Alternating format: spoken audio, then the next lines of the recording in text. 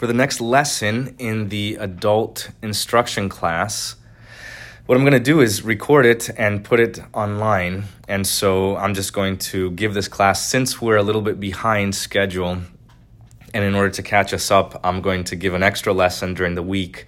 That way I can cover the topic of justification in person in the class on Sunday. And that lesson is the most important lesson. So that's one I want to do in person. And this one is important as well, but I have to compromise somewhere. So regarding the work of the Holy Spirit, I'm going to give that lesson here. So let's begin with prayer. In the name of the Father, the Son, and the Holy Spirit. Amen. Lord God, bless your word wherever it is proclaimed. Make it a word of power and peace to convert those who are not yet your own, and to confirm those who have come to saving faith. May your word pass from the ear to the heart, and from the heart to the lip, and from the lip to the life, that as you have promised, your word may achieve the purpose for which you send it. Through Jesus Christ, our Lord. Amen. Okay, so the topic for today and this lesson is the work of the Holy Spirit. And we have to begin by asking the question, who is the Holy Spirit? Well, the Holy Spirit is a person of the Holy Trinity. He is God. He's not a thing, but God himself. Matthew 28:19, this is where we get the name of the Holy Spirit. Jesus, before his ascension, he says, "Go therefore and make disciples of all nations, baptizing them in the name of the Father and of the Son and of the Holy Spirit."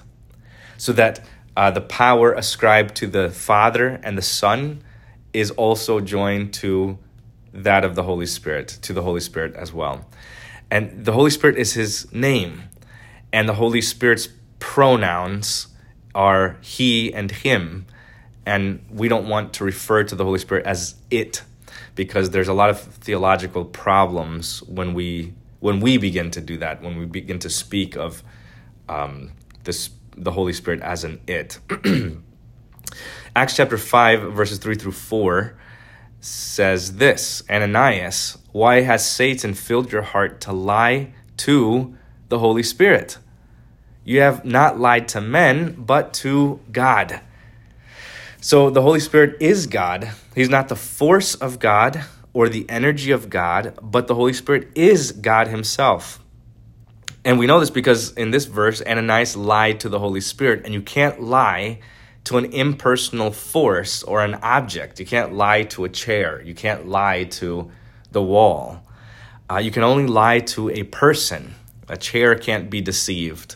The wall can't be deceived. You can try and deceive a person.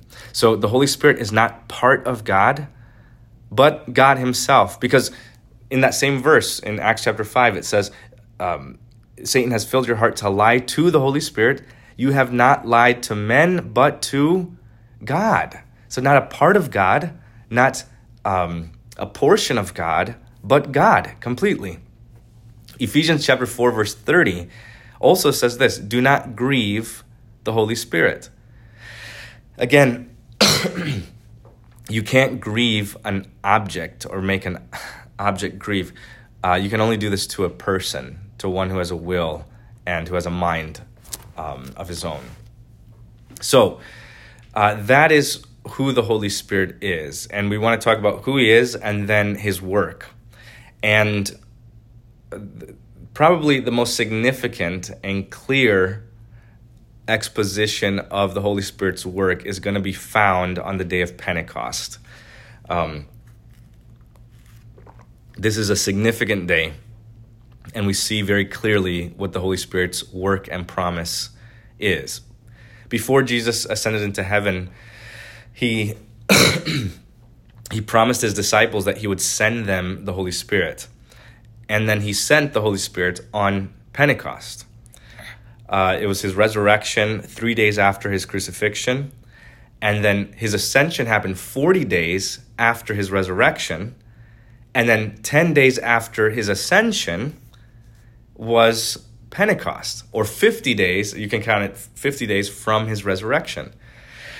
Pentecost means 50, And there was a feast day during that time. The Feast of Pentecost was one of Israel's 3 major agricultural festivals. You can find this if you want in Leviticus chapter 23, I think specifically verses 15 through 16. It's the second great feast in the Jewish year. And Shavuot, which means a Feast of Weeks or the Feast of Harvest, was the name of this festival. Now, this festival of Pentecost also was one of the Jews' 3 pilgrimages. And what that required was for all of the Jewish males to go to Jerusalem, to be there for this event. And the Jews were dispersed around the world for many different reasons. They all lived in different lands. They all spoke different languages. They had their own people and nations. But one thing they had in common was that they would come back to Jerusalem for this festival. And they would come from all around the world to this one place. Now, these people would travel to Jerusalem during the Passover, and they would remain until the Feast of Weeks, that is Pentecost. Now, we get to Acts chapter 2, verse 12. In fact, let me get my Bible here.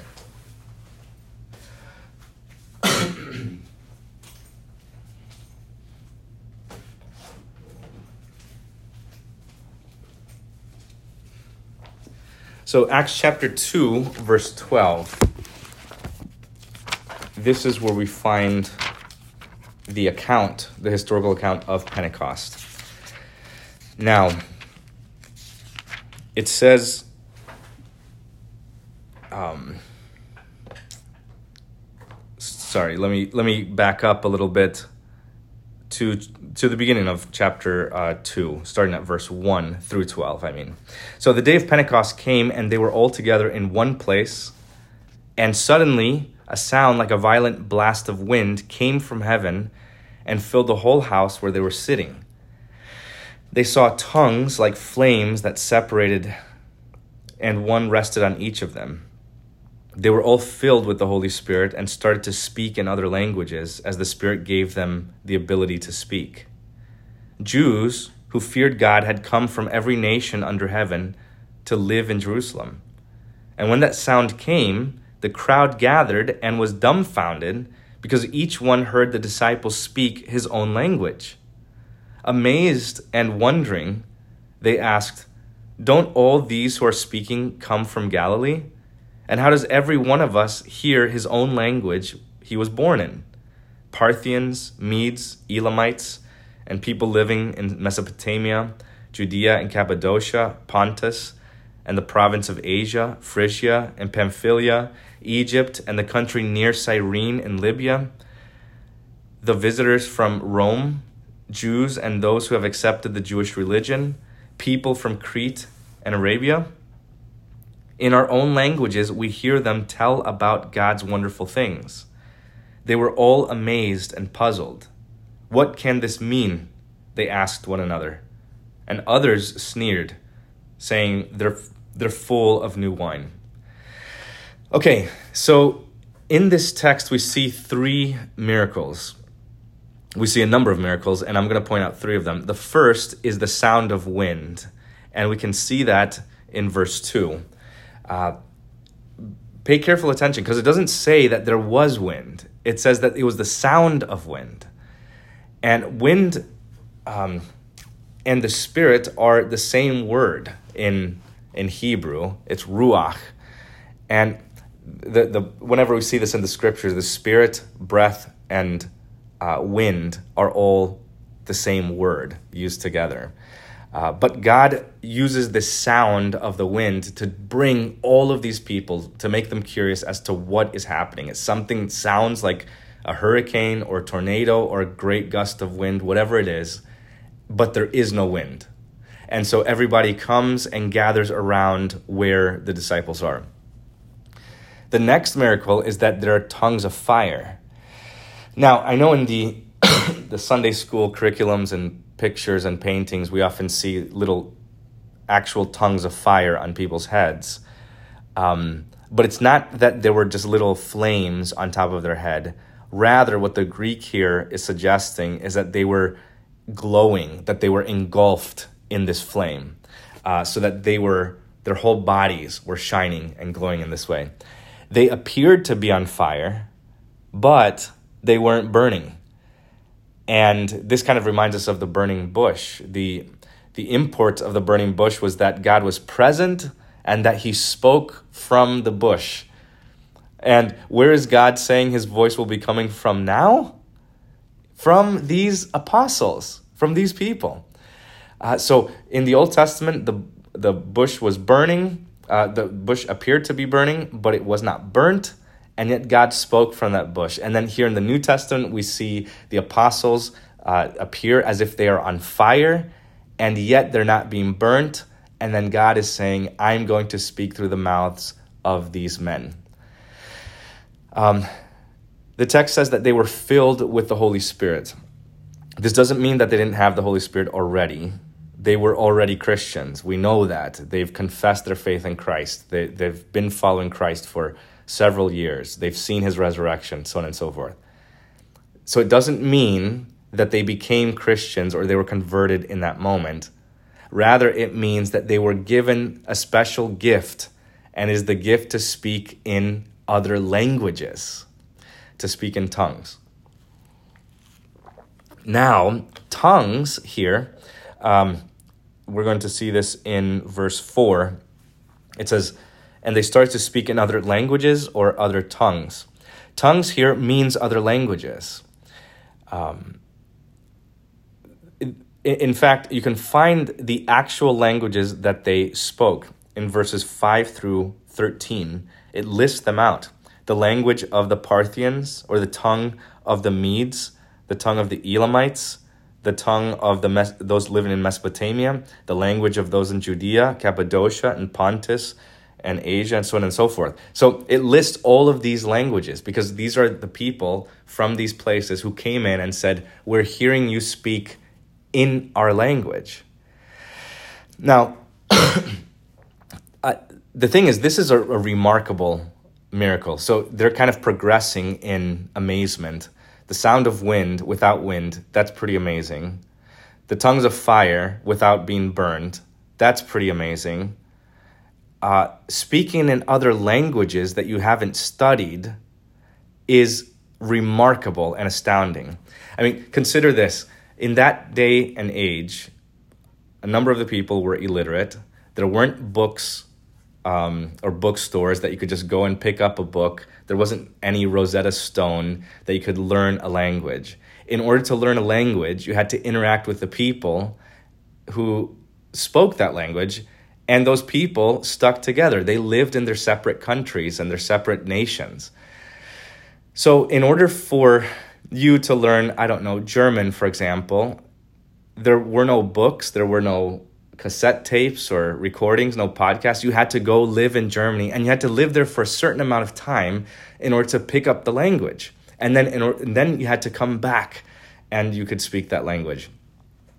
Now what's happening here is that the disciples are speaking all of these other actual languages without ever having been to those other places or studied those languages or learned the languages. And yet the Holy Spirit gave them the ability to speak those languages. And this is just a remarkable thing.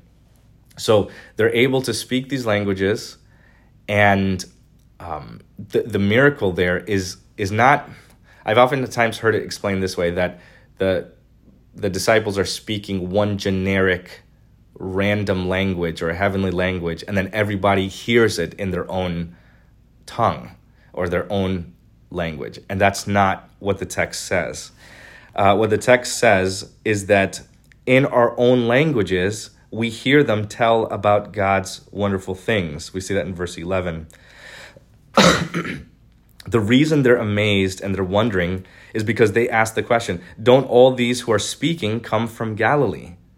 And then here's the question. If they're all from Galilee, they live there, they speak Hebrew, they speak Greek and Aramaic, and those are the three basic languages there. The question is this: how does every one of us hear his own language he was born in? So our mother's native tongue, how are we hearing them speak those languages when they're not from my place? It's like finding someone who speaks your language that you haven't heard in such a long time before. It's an astonishing thing. Or to find somebody, I don't know, for example, take somebody from South America who then speaks German. And it's an astounding thing. You see this, and how in the world did you learn German? How did that happen? Well, what's remarkable is that they're not just speaking one language, but they're speaking dozens of languages. And they're switching between these languages masterfully, switching languages and using their own dialects in these ways. Okay, that's the third miracle, and that's remarkable. The point is that all of these miracles that the Holy Spirit performed point to the apostles. The sound of the wind points to the gathering of the apostles there. The tongues of fire point to the apostles. Now, this languages points to the apostles. And I want you to keep this in mind, that it wasn't that everybody was speaking these different languages. It's that the apostles were given the ability to speak these languages to all people. And all of these miracles point to the apostles. And the apostles, what do they do? And what do they do in the sermon? Peter stands up before them and preaches his Pentecost sermon on Joel. Who does he point to? He points to Jesus, the life, the death, and resurrection, and the forgiveness of Jesus. So all of these signs point to the apostles, and then who the apostles point to? They point to the Lord. Now, there is a fourth miracle, and this is the most astounding one from all of the miracles. It says, at the very end of his sermon, they cried out and said, "What are we to do, brothers?" They were impaled. They were cut to the heart. "What shall we do?" they say. And then Peter says, "Repent and be baptized, every one of you, in the name of Jesus Christ, for the forgiveness of your sins, and you will be given the Holy Spirit. What is promised belongs to you and to your children and to all who are far away, all whom the Lord our God will call." And then verse 41 says, "And that day about 3,000 persons were added." Or other translations say they were added that day about 300 or 3,000 souls. Peter preaches a sermon. It cuts them to the heart. These Jews were there to see Jesus die 50 days before. They saw him bleeding, emaciated, and dying on the cross. And they weren't cut to the heart. They saw Jesus whipped and flogged and people spit on his face, and they weren't cut to the heart. They saw it and they just continued on their way like it was nothing, like it was just a criminal dying. But now they hear this sermon and they are cut to the heart. And they are repentant and they have faith in Jesus and they were baptized. And so the question is why? Why is it that they witnessed the very death of Christ and they weren't moved?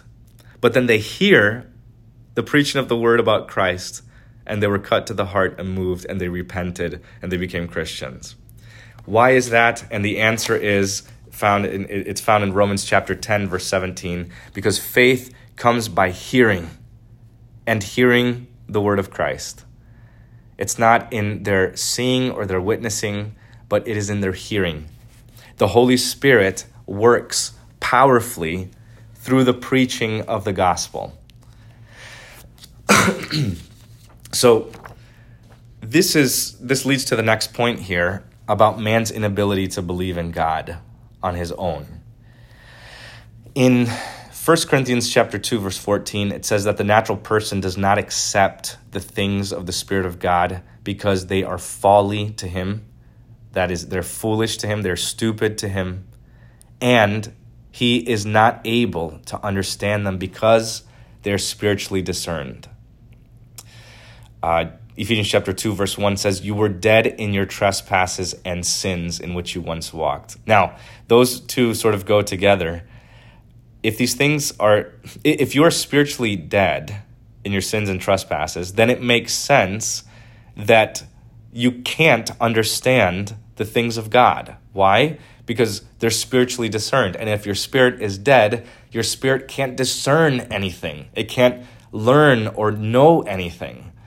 And in fact, our condition is so bad that we find the things of God, the beautiful words of God, in our natural state, we find them to be stupid and foolish.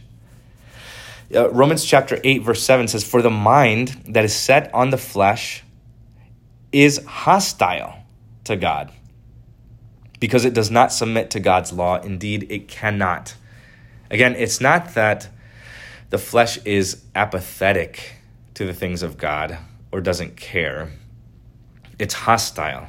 It is against, antagonistic to the things of God. In order to believe in Jesus, you have to become a Christian. We all agree on that. But in order to be a Christian, what? You have to believe in Jesus. So you see this? This is a cycle, a circle that we're stuck in. If you want to believe in Jesus, well, you got to be a Christian. But in order to be a Christian, you have to believe in Jesus. So which comes first? How do you know this? How do you do this? Well, the thing that breaks this cycle, that it's impenetrable to us, is the Holy Spirit. It is the work of the Holy Spirit who convinces us and makes us both believe in Jesus and be a Christian at the same time. This is the work of the Holy Spirit.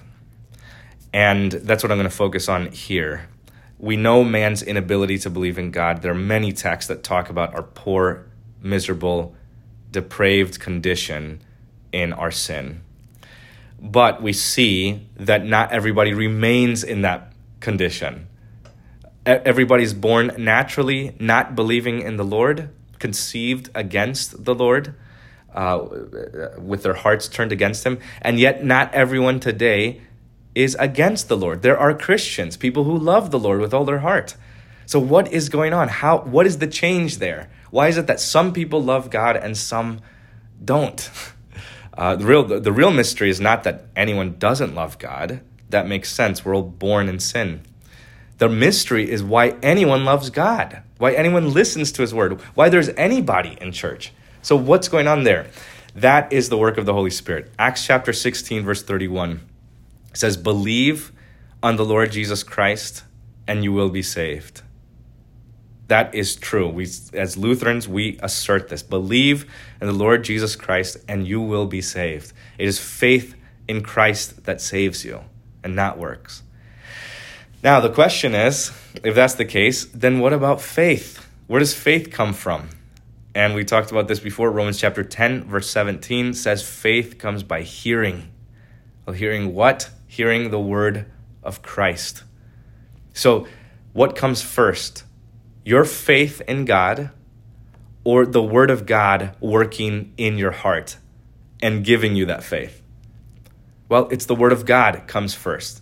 His work precedes yours. In fact, his work is the foundation for yours.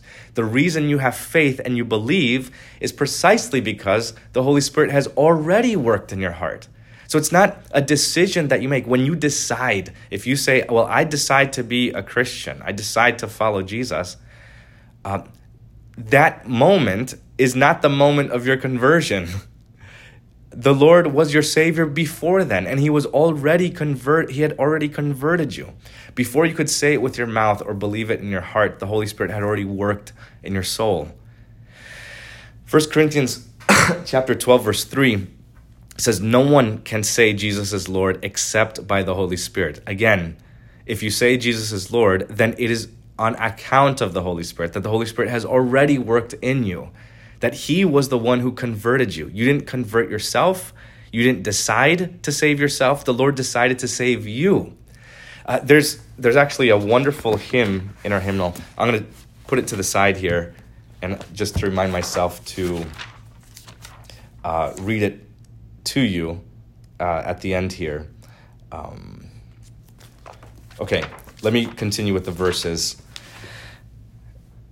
Acts chapter 16, verse 13 through 14 says, "And on the Sabbath day we went outside the gate to the riverside where we supposed there was a place of prayer.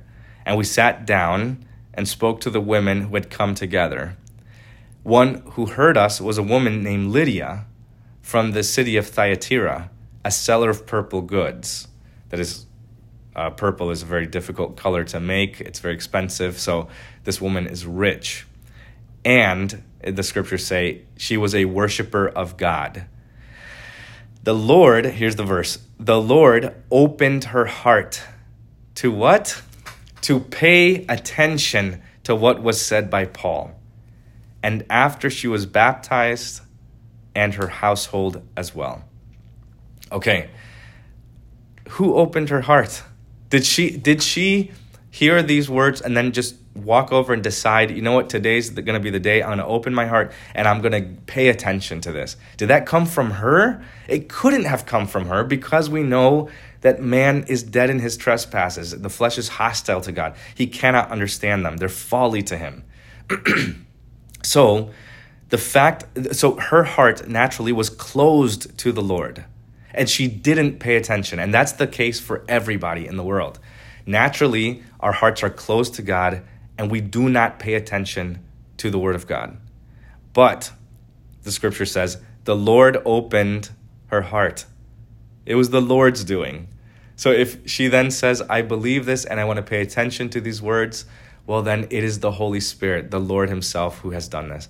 In fact, if you're paying attention to this right now and listening to these verses and this teaching, it's not because you decided to or you moved yourself to do this, but it was the Holy Spirit who moved you and who's actually driving you to pay attention even now.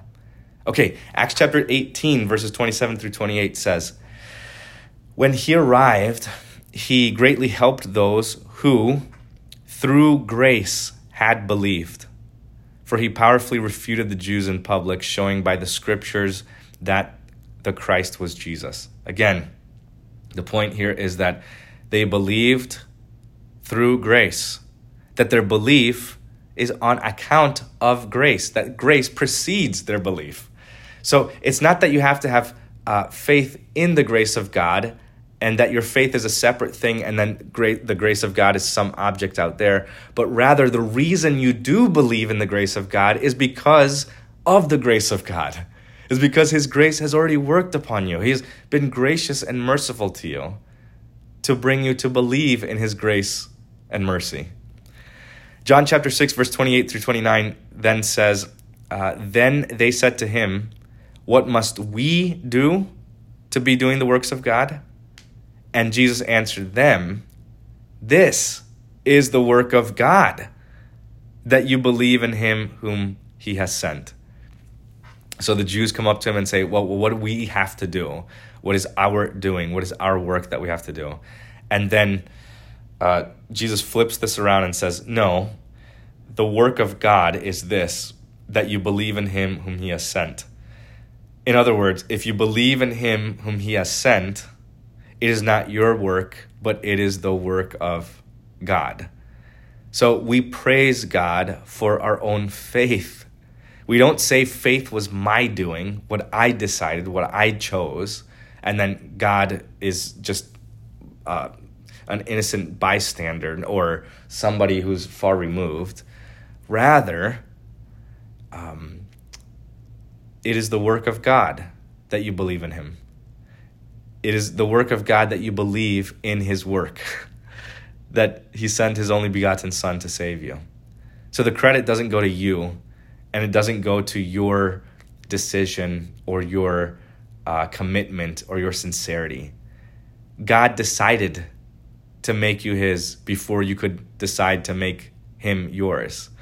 God decided to be sincere and to commit himself to you, to devote himself to you before you could devote yourself to him.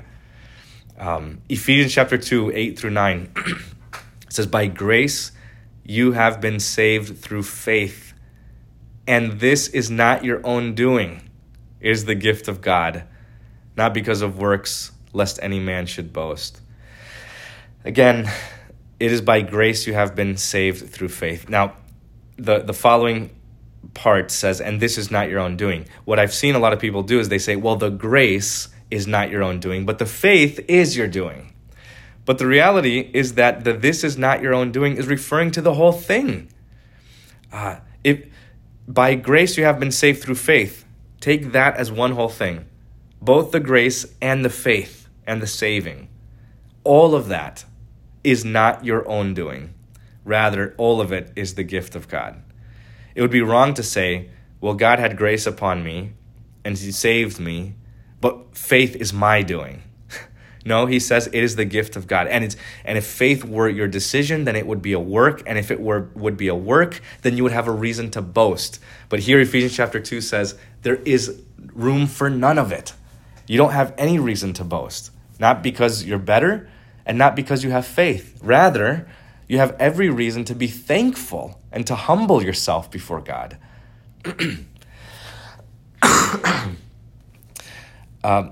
The next question is, how does the Holy Spirit give faith? That is, how does he make you a Christian? 2 Thessalonians chapter 2, verse 14 says, we ought always to give thanks to God for you, brothers, beloved by the Lord, because God chose you as the first fruits to be saved through sanctification by the Spirit and believe in the truth. And he called you to this through our gospel, that you might share in the glory of our Lord Jesus Christ. God chose you as the first fruits to be saved. How is it that you are a Christian? It is through God's choosing. Romans chapter 10, verse 17 says, faith comes by hearing, and hearing the word of Christ. I mean, engrave this in the wall if you have to, on your desk or wherever it might be. What is first, faith or the word of God? And the answer is the word of God. Where's the word of God coming from? From God himself. The word creates faith. Faith depends upon the word. The word doesn't depend upon your faith. The truthfulness of God's word doesn't depend upon whether you believe it. God's word is true, and the truth of his word causes you to believe it. Romans chapter 1, verse 16 says, this is Paul speaking, I am not ashamed of the gospel. Why? Because it is the power of God unto salvation to everyone who believes. So, the gospel isn't just information. It's not just neutral information that is just spewed out of the pulpit or written down on a piece of paper and spoken to you in person. It's not just information that you can say, okay, well, I'll figure out what to do with this, and it's just neutral, it's a dead word, and I have to somehow conjure up faith in myself. Rather, the way the Bible talks about this, the way the apostles, the holy apostles of God, speak of the gospel, the very words of the preaching of Christ and him crucified, is that it is the power of God. And the power of it is that it saves people by giving them faith. Now, this next part is a little difficult because I want to talk about different views of conversion. And I have a diagram here, and it's very difficult to sort of explain this to you without you seeing it. So I'll do my best. But there are different views of conversion. Not everybody believes what the scriptures have said. So everything I just read is what Lutherans believe. And we believe that because it comes from the scriptures. So we don't have any ideas that we import to the scriptures. Rather, we draw that out from the scriptures and we let the Bible be our theology. However, what other people do is they try to insert reason and they try to insert man's will and power, and they can't make sense of God converting people and by his grace alone. So they try to make it fit in their mind.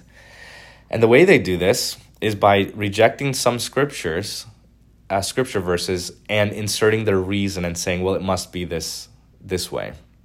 So let me explain it this way. That justification is the reconciliation between God and man.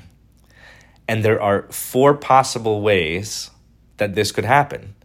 They are these 4 ways.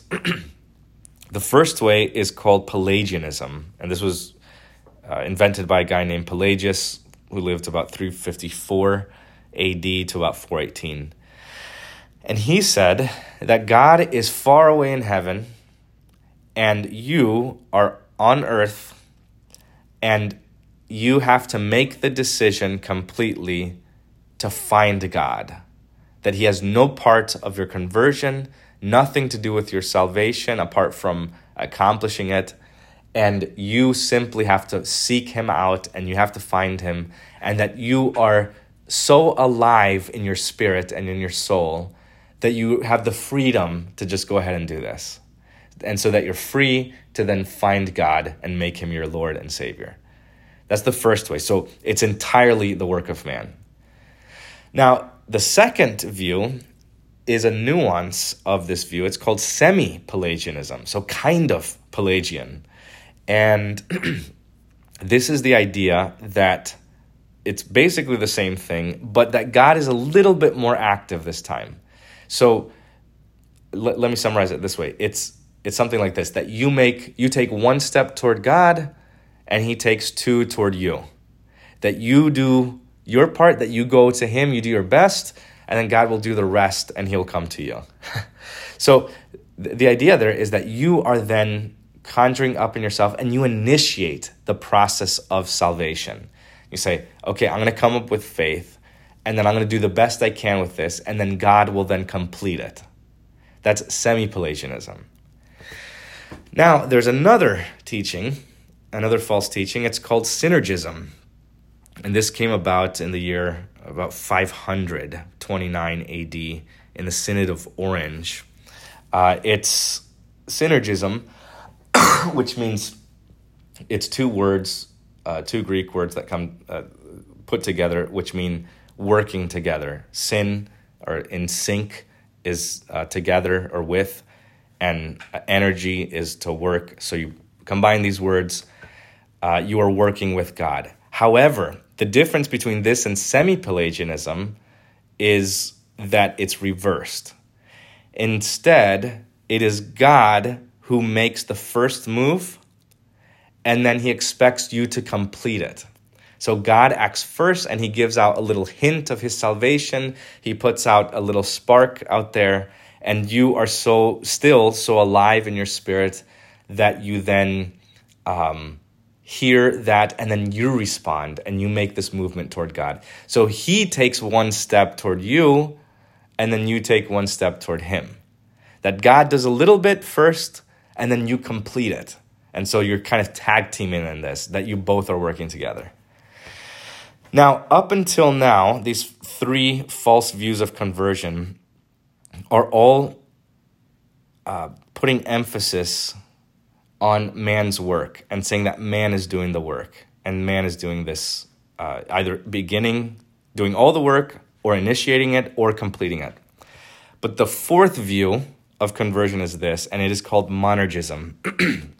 Again, mono means one, and energy is work. So this is the energy or the work of one.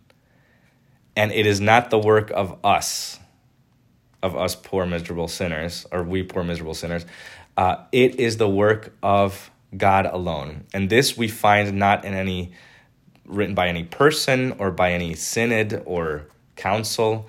This we find in Holy Scripture itself, Ephesians chapter 2, verses 1 through 10. You were dead in your trespasses. So it's not that you're alive, that your spirit is alive, doing well, and just bored and figuring out what to do, and then finally finds God. Your spirit is dead. And what can a dead person do? Nothing. They can't respond to you. They can't talk to you.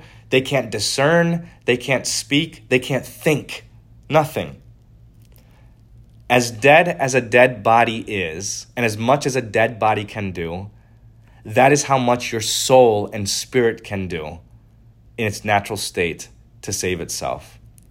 Oftentimes, the analogy that I hear is for conversion is something like this: that you fall off a boat and you're in the ocean, and somebody throws out a life preserver to you, or a lifesaver to you, and it's up to you to grab it. So the person did all the work to get that life preserver or life vest to you, and all you have to do is reach out your hand, and that's what faith is. It's just that little movement. However, the problem in this analogy is what? That you are conscious, that you are alive, that you're breathing. Consider this. Use the same analogy. You fall off a boat, but you drown, and you are unconscious. Now, somebody has to jump into the water, swim out to you, take your body, swim it back to the boat, put you on the boat, perform CPR, do mouth to mouth, all of this sort of stuff, just to get you breathing again. Now, let me ask you this. Who did the work here? It was the one who did all of those things. And the one who performed the CPR, the one who breathed in your mouth, the one who gave you breath and pulled that water out of your lungs and got you breathing again. It would be wrong for that person, if somebody who's unconscious there, who's choking on water, it would be wrong for me to say something like, well, do you want me to save you? Do you want me to perform CPR on you? I need your consent. I need you to tell me whether you want me to save you or not. Well, you can't do that because the person's unconscious. They have no idea what's happening to them, and they're dying. Now, that is the situation of someone who is dying, but the scriptures say that we are in the position of someone who is dead. Our spirits are dead. Our souls are lifeless. And so the work here is completely that of the Lord's doing. Consider Lazarus, who was in the tomb. He was in the tomb for 4 days. And what did the Lord do? What did he say? Did he say, Lazarus, do you want me to resurrect you? No, he simply said, Lazarus, come out. And then Lazarus walked out without his knowledge, without his doing, without his decision.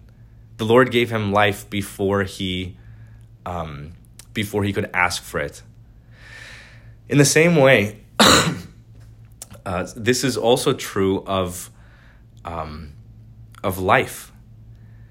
That our existence was not something we asked for. We didn't decide to be born.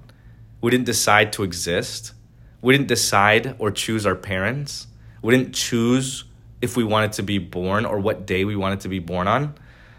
And yet, you were born. It simply happened. You had life. You were not existent. You were nothing. And then you had life. You existed. And the analogies of the scriptures are that when it comes to baptism, when it comes to conversion, is that of someone who is dead and resurrected, or somebody who is being born. That the scriptures talk about being born again. If you are born again, it is not of your choosing. It is simply something that happens to you. Now, it's true that you are aware of your life. You're aware of your birth. You're aware that you have parents. Now you are. But at the moment, you weren't. And so so is it true? Can you be aware that you're a Christian now? Yes, of course. I'm aware that I'm a Christian. I know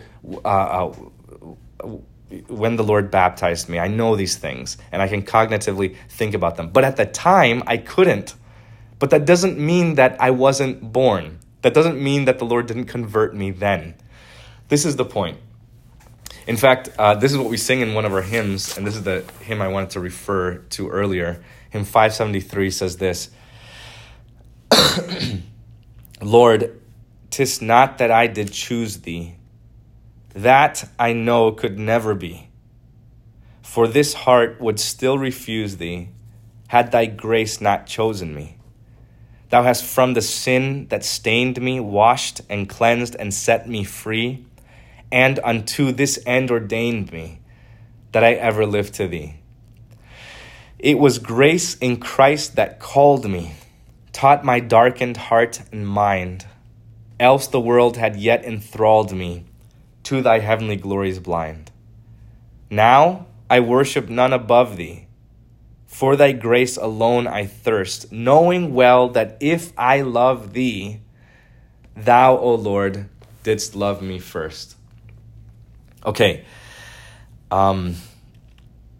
with that being said, I want to get to this next part, which is on the means by which God converts us and makes us Christians.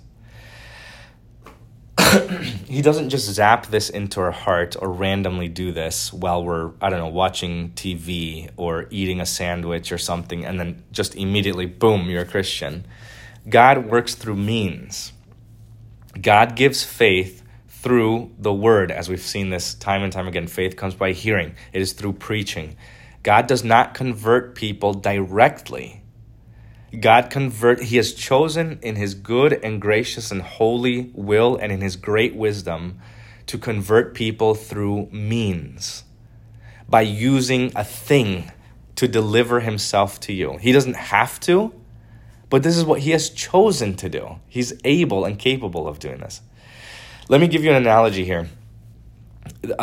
Imagine that there's a house. You build a house that's about 50 meters away from a river with water. And in order to survive, you need to get water to the house. But you need to transport the water there. So what you do is then you build a pipeline from the river all the way into the house, and you bring the water in and you connect it to your faucet, and so that way you have the ease of turning the handle and water from the river is coming out of your faucet. And you can use that for cooking and cleaning and bathing and all these sort of things. Now imagine somebody comes to visit your house. Somebody visits you in this house 50 meters away from the river. And they say to you, well, you see, all you have to do is turn this knob and water comes out. So if that's the case, why don't you get rid of those pipelines? Because you don't need them. All you need is this faucet. All you need is this little part right here. You just turn this handle and the water comes out of the faucet. So dig up all of those pipes and return them, get your money back, because there's water right here. It's not coming from the river. It's coming from here. And your response would be, what are you thinking? What are you talking about? The reason we have water in the sink is because there's water in the pipes. It's because of the pipes. It's because the water from the river is coming through those pipes through the faucet. It's still the water from the river, isn't it? It just traveled 50 meters to get to where you are. The pipes are how that water got to you. Okay. This is what I mean. This is kind of an analogy for the means of grace. Christ died on the cross over 2,000 years ago and thousands of miles away from where we live here today. We live in the year 2023, and there's a massive chasm of space and time between us. It's not just 50 meters. It is thousands of miles and thousands of years of a span between us. The question is this: how do we get what Jesus did on the cross to us? How do we receive the forgiveness that he won there? How does it come to you?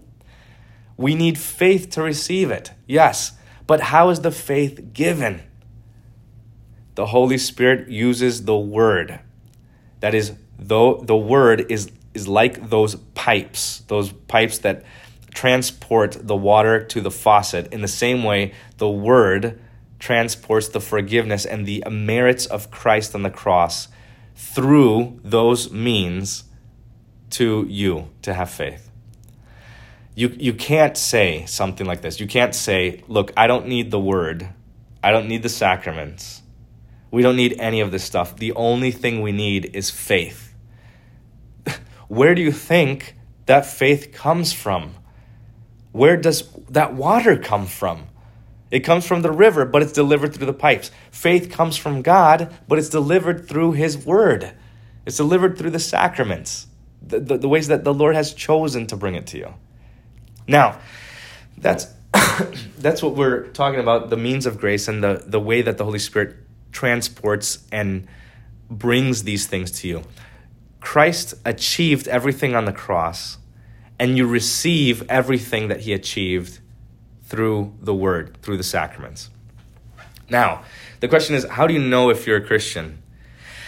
This is a difficult question. A lot of people will ask this, and it's a common question that people wrestle with. How do I know if I'm a Christian? What's the mark of me being a Christian? Is it my life? Is it my works? Do I get a special feeling? Does something change? Am I a happier person? What's going on? Here's the answer. It's none of those things. The answer is this. You know if you're a Christian, if you believe that Jesus is the Christ, the Son of God, and that by his death and resurrection, he has made full atonement, that is forgiven all of your sins. Matthew chapter 16, verse 17 says, "You are blessed, Simon, son of Jonah, because flesh and blood has not revealed this to you, but my Father who is in heaven." Revealed what to you? Right before this, Peter says, "You are the Christ, the Son of the living God." And then Jesus says, "You're blessed." Why? Because you didn't learn that from flesh and blood. You learned that from my Father who is in heaven. Acts chapter 16, verse 29 through 31 says that the jailer called for a light. He rushed in. This is when Paul and Silas were in jail. And he came in and he fell trembling at the feet of Paul and Silas because something was so powerful that opened up the prison for them. And then he led them out and he asked them, he says this, "What must I do to be saved?" And they said, "Believe in the Lord Jesus and you will be saved." They didn't say you have to feel a certain way, that you have to, everything in your life has to change, or whatever it might be. They said the mark of the Christian is that you believe in Lord Jesus and you will be saved. We'll talk about faith and sanctification later. That true faith does make itself known through works and is seen by others. But those works don't factor into you being a Christian. The thing that makes you a Christian is faith. John chapter 20, verse 31 says this, "These things are written so that you may believe that Jesus is the Christ, the Son of God, and that by believing you may have life in his name." Not by doing, but by believing. And how do you believe? By the things that are written. 1 John chapter 5, verse 13 says, "I write these things to you who believe in the name of the Son of God, that you may know that you have eternal life." So that if you believe in the name of the Son of God, then you can know with certainty and be assured that you have eternal life. John chapter 5, verse 24 says, "Amen, amen, I say to you, whoever hears my word and believes him who sent me has eternal life and will not come under judgment." It's not that they will have or that it's a potential, but the one who believes has eternal life. I want to give you just some pastoral advice here after having read those verses. My advice here is this: do not put your faith in your works. The scriptures do not point you to believe in your works or to find your works to be the source and the assurance for your salvation. And don't put your faith even in your faith. Don't believe in how much you believe or trust in how much you trust to save you. Rather, put your faith in Jesus Christ alone to save you. Because that is what faith does. Faith trusts in and relies upon not itself, but upon Jesus. And when you're looking to Jesus, then you have faith. If you're looking to your works, you don't have faith. You're not looking to Jesus, and you can have no assurance. If you're looking to your own faith, you can never be certain because your faith wavers and it shakes. But if you put your faith in Jesus, that if you look to Christ and what he has done in his work, then you can be certain of your salvation. And the very act of looking to Christ for salvation means that you do have faith. If you have faith, you're a Christian, even if your faith is weak. Because you're not saved by the quantity of your faith, but by the quality of your faith. You're not saved by how much faith you have. You are saved by who your faith is in. You're not saved by how much you trust God. You're saved by which God you trust. In whom then do you trust? In my dear Lord and Savior, Jesus Christ. Take, for example, this analogy of walking on a frozen lake. That imagine that there's this big lake and it's frozen. And I tell you, hey, this lake is frozen to the point that it can support your weight and you can walk by on it. Now, if somebody then says, you know what, I don't really believe you, and somebody else says, you know what, I'm taking your word for it, I don't care, and they just dash onto the frozen lake and they run across without a care in the world, and they start skating and sliding in the ice without any worry. And then the other person who says, you know, I don't really trust you, I'm skeptical, and they step out onto the ice and they walk inch by inch, inching their way over to the other side of the lake. With every creak and crack that they hear, their heart starts beating, they start sweating, they get nervous. But they both make it to the other side of the lake because the ice was thick enough to hold them, and just like I said it would be. Now let me ask you this. One had the attitude and the certain confidence, an unshakable confidence in what I said about the ice and just skated across. And the other was skeptical and maybe full of doubts and yet inched his way across. And yet they both made it across.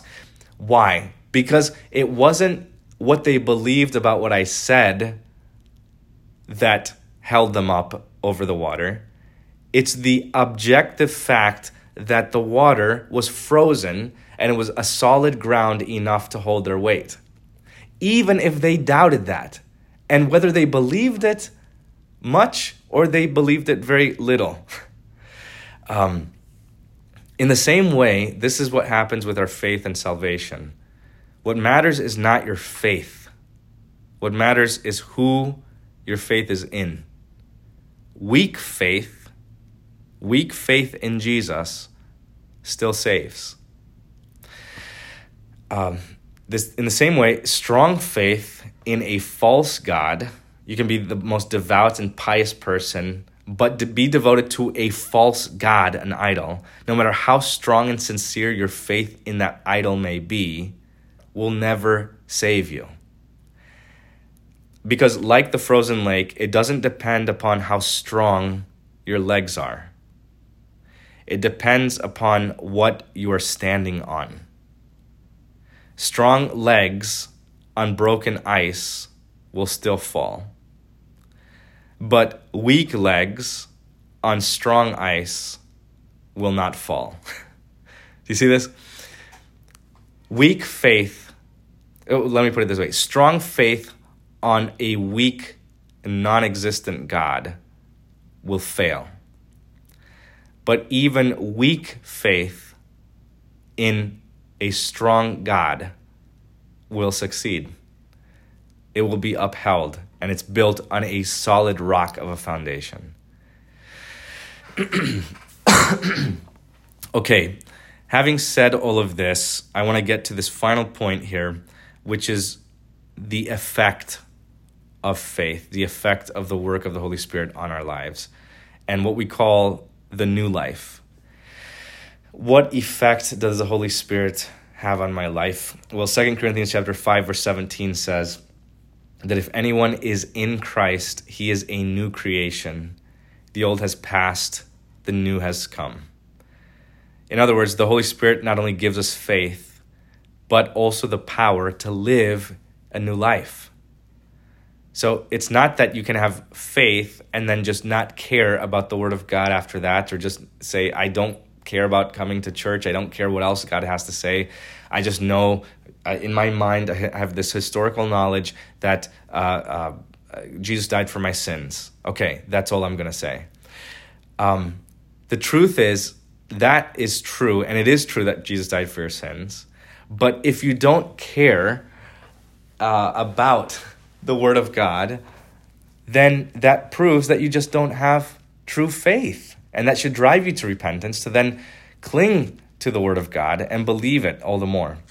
Romans chapter 6, verse 17 through 18 says, "But thanks be to God that you who were once slaves of sin have become obedient from the heart to the standard of teaching to which you were committed, and having been set free from sin, have become slaves of righteousness."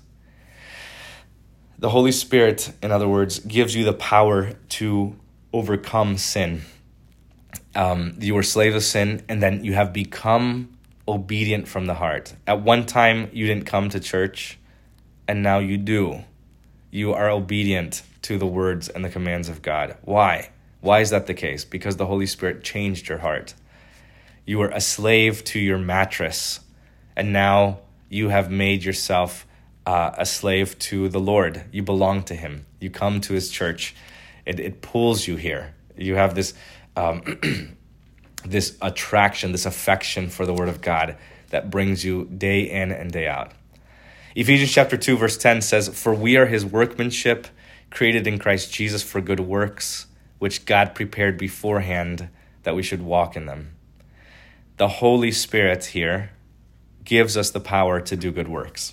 If you do good works, it's because the Holy Spirit has strengthened you to do them. I want to make one final distinction before closing here, and it's this. There's a difference between progressive sanctification and perfect sanctification. Progressive sanctification means that we increase in faith and in good works. So that, in other words, if you have been a Christian for 10 years, you should be doing more good works now in your 10th year of being a Christian than you did in your first year. If you should be more generous in your 10th year than you were in your first year, and more kind and more patient and more loving, so that as you are sanctified, as the Word of God continues to work on you, you increase in these qualities. Perfect sanctification says this, that we not only increase, but we eventually become perfect in faith and perfect in works.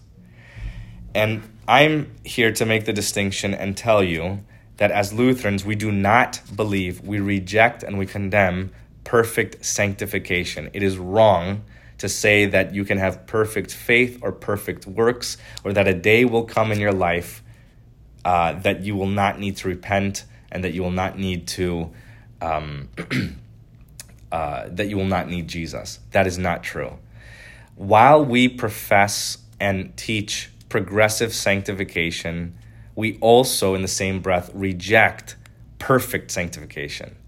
So we do say, as Lutherans, you ought to be increasing in the faith, increasing in knowledge of God, increasing in faith towards the Lord, that your faith should be stronger, that you should be more kind and obedient and loving and generous and kind and all of these sort of things. These things should increase throughout your life, but you will never become perfect. You'll never become perfectly obedient or perfectly faithful or perfectly loving or become the perfect neighbor to any person. So they ought to increase, but we never reach that goal. That goal will come in the resurrection. Okay, where do we get this from? Philippians chapter 3, verse 12 says, not that I have already obtained this or am already perfect, but I press on to make it my own, because Christ Jesus has made me his own. Paul is saying, look, he has many good works, and I'm not perfect. I've obtained a lot of things, but I'm not perfect. But even though I'm not perfect, that doesn't make me give up. I continue to press on to make it my own, to strive towards perfection, even though I cannot become perfect. But the truth is that Christ has made me his own, and that's what I cling to. And as we do these good works, we don't look to them to save us. 1 John chapter 1, verse 8 says, if we say we have no sin, we deceive ourselves, and the truth is not in us. And this is true and applicable. These verses, the word of the Lord, is applicable to our lives here as sinful mortals, our entire life, to your final breath. This verse will be true. You could get to your final breath. You could have done a million good works in your life, and then you get to your dying day, your final hour. And if you then at that moment say, you know what, I don't have any more sin, then you are a liar. You're lying to yourself, and you are not in the truth. In fact, what follows is that if we say we have no sin, we deceive ourselves, and the truth is not in us. But if we confess our sins, God, who is faithful and just, will forgive us our sins. So there's not a moment in your life that you should not confess your sins. You should always confess them. Luke chapter 17, verse 5 says, the apostle said to the Lord, increase our faith. Again, increase. So that teaches us that we can have more or less faith, that our faith could decrease. So what we're asking here for is, Lord, let my faith increase. You can go from believing very strongly in the Lord and in his word to becoming very weak in it. But that's the wrong direction to go. That happens through sin and through unbelief and doubt and by staying away from the word of God. Rather, we say, Lord, increase my faith. And he does that through his means. Acts chapter 16, verse 5 says, the churches were being strengthened in faith and were increasing in number daily. By the way, pay attention to the tense of those words, or sorry, the action of those words. They are passive.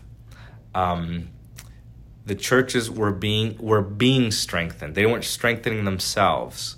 So who's doing the strengthening? Well, it's the Lord. Who is increasing their number? It is the Lord. Revelation chapter 2, verse 19 says, I know your deeds and your love and faith and service and perseverance, and that your deeds of late are greater than at first. So again, here the Lord is acknowledging the church, and he's saying that you have done greater things lately than you had done previously. And that's because they've increased and gotten better. Now, again, I want to strive and emphasize this point, that just because we can increase and become better in the faith and in good works, it does not mean that our salvation is now somehow more secure than it was before. That's not true. It's also not true that because we're increasing, therefore we can achieve perfection. That also is not true. We strive and we desire to keep the commandments of God even while we can't do it perfectly. We improve and we try to get better and better even though we are never perfect. And we do this out of not compulsion but thanksgiving to the Lord because of what he's done for us. And we press on toward that goal. And what we're doing as Christians is that we are acting out what we already are by faith. In faith, you are perfect in God's sight.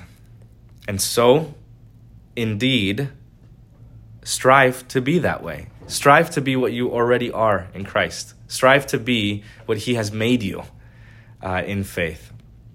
And we press on toward the goal to that final day when we won't have to struggle or fight anymore or fight away temptation, but we will simply be righteous and holy and perfect in the resurrection as the Lord himself is. And we pray for this day, and we ask the Lord to haste this day, that he would free us from this bondage to sin. All right, well, thank you for listening. If you've gotten this far, we're concluding the section on the person and work of the Holy Spirit. And on Sunday, we'll continue with the next lesson. So let's close with prayer. Almighty and merciful God, I have again heard your word and heard of your forgiveness for my many sins and the assurance of your love in Christ Jesus. I thank you for this undeserved grace. And I ask that you keep me in the faith until, with all of your saints, I inherit your salvation. Through Jesus Christ our Lord. Amen.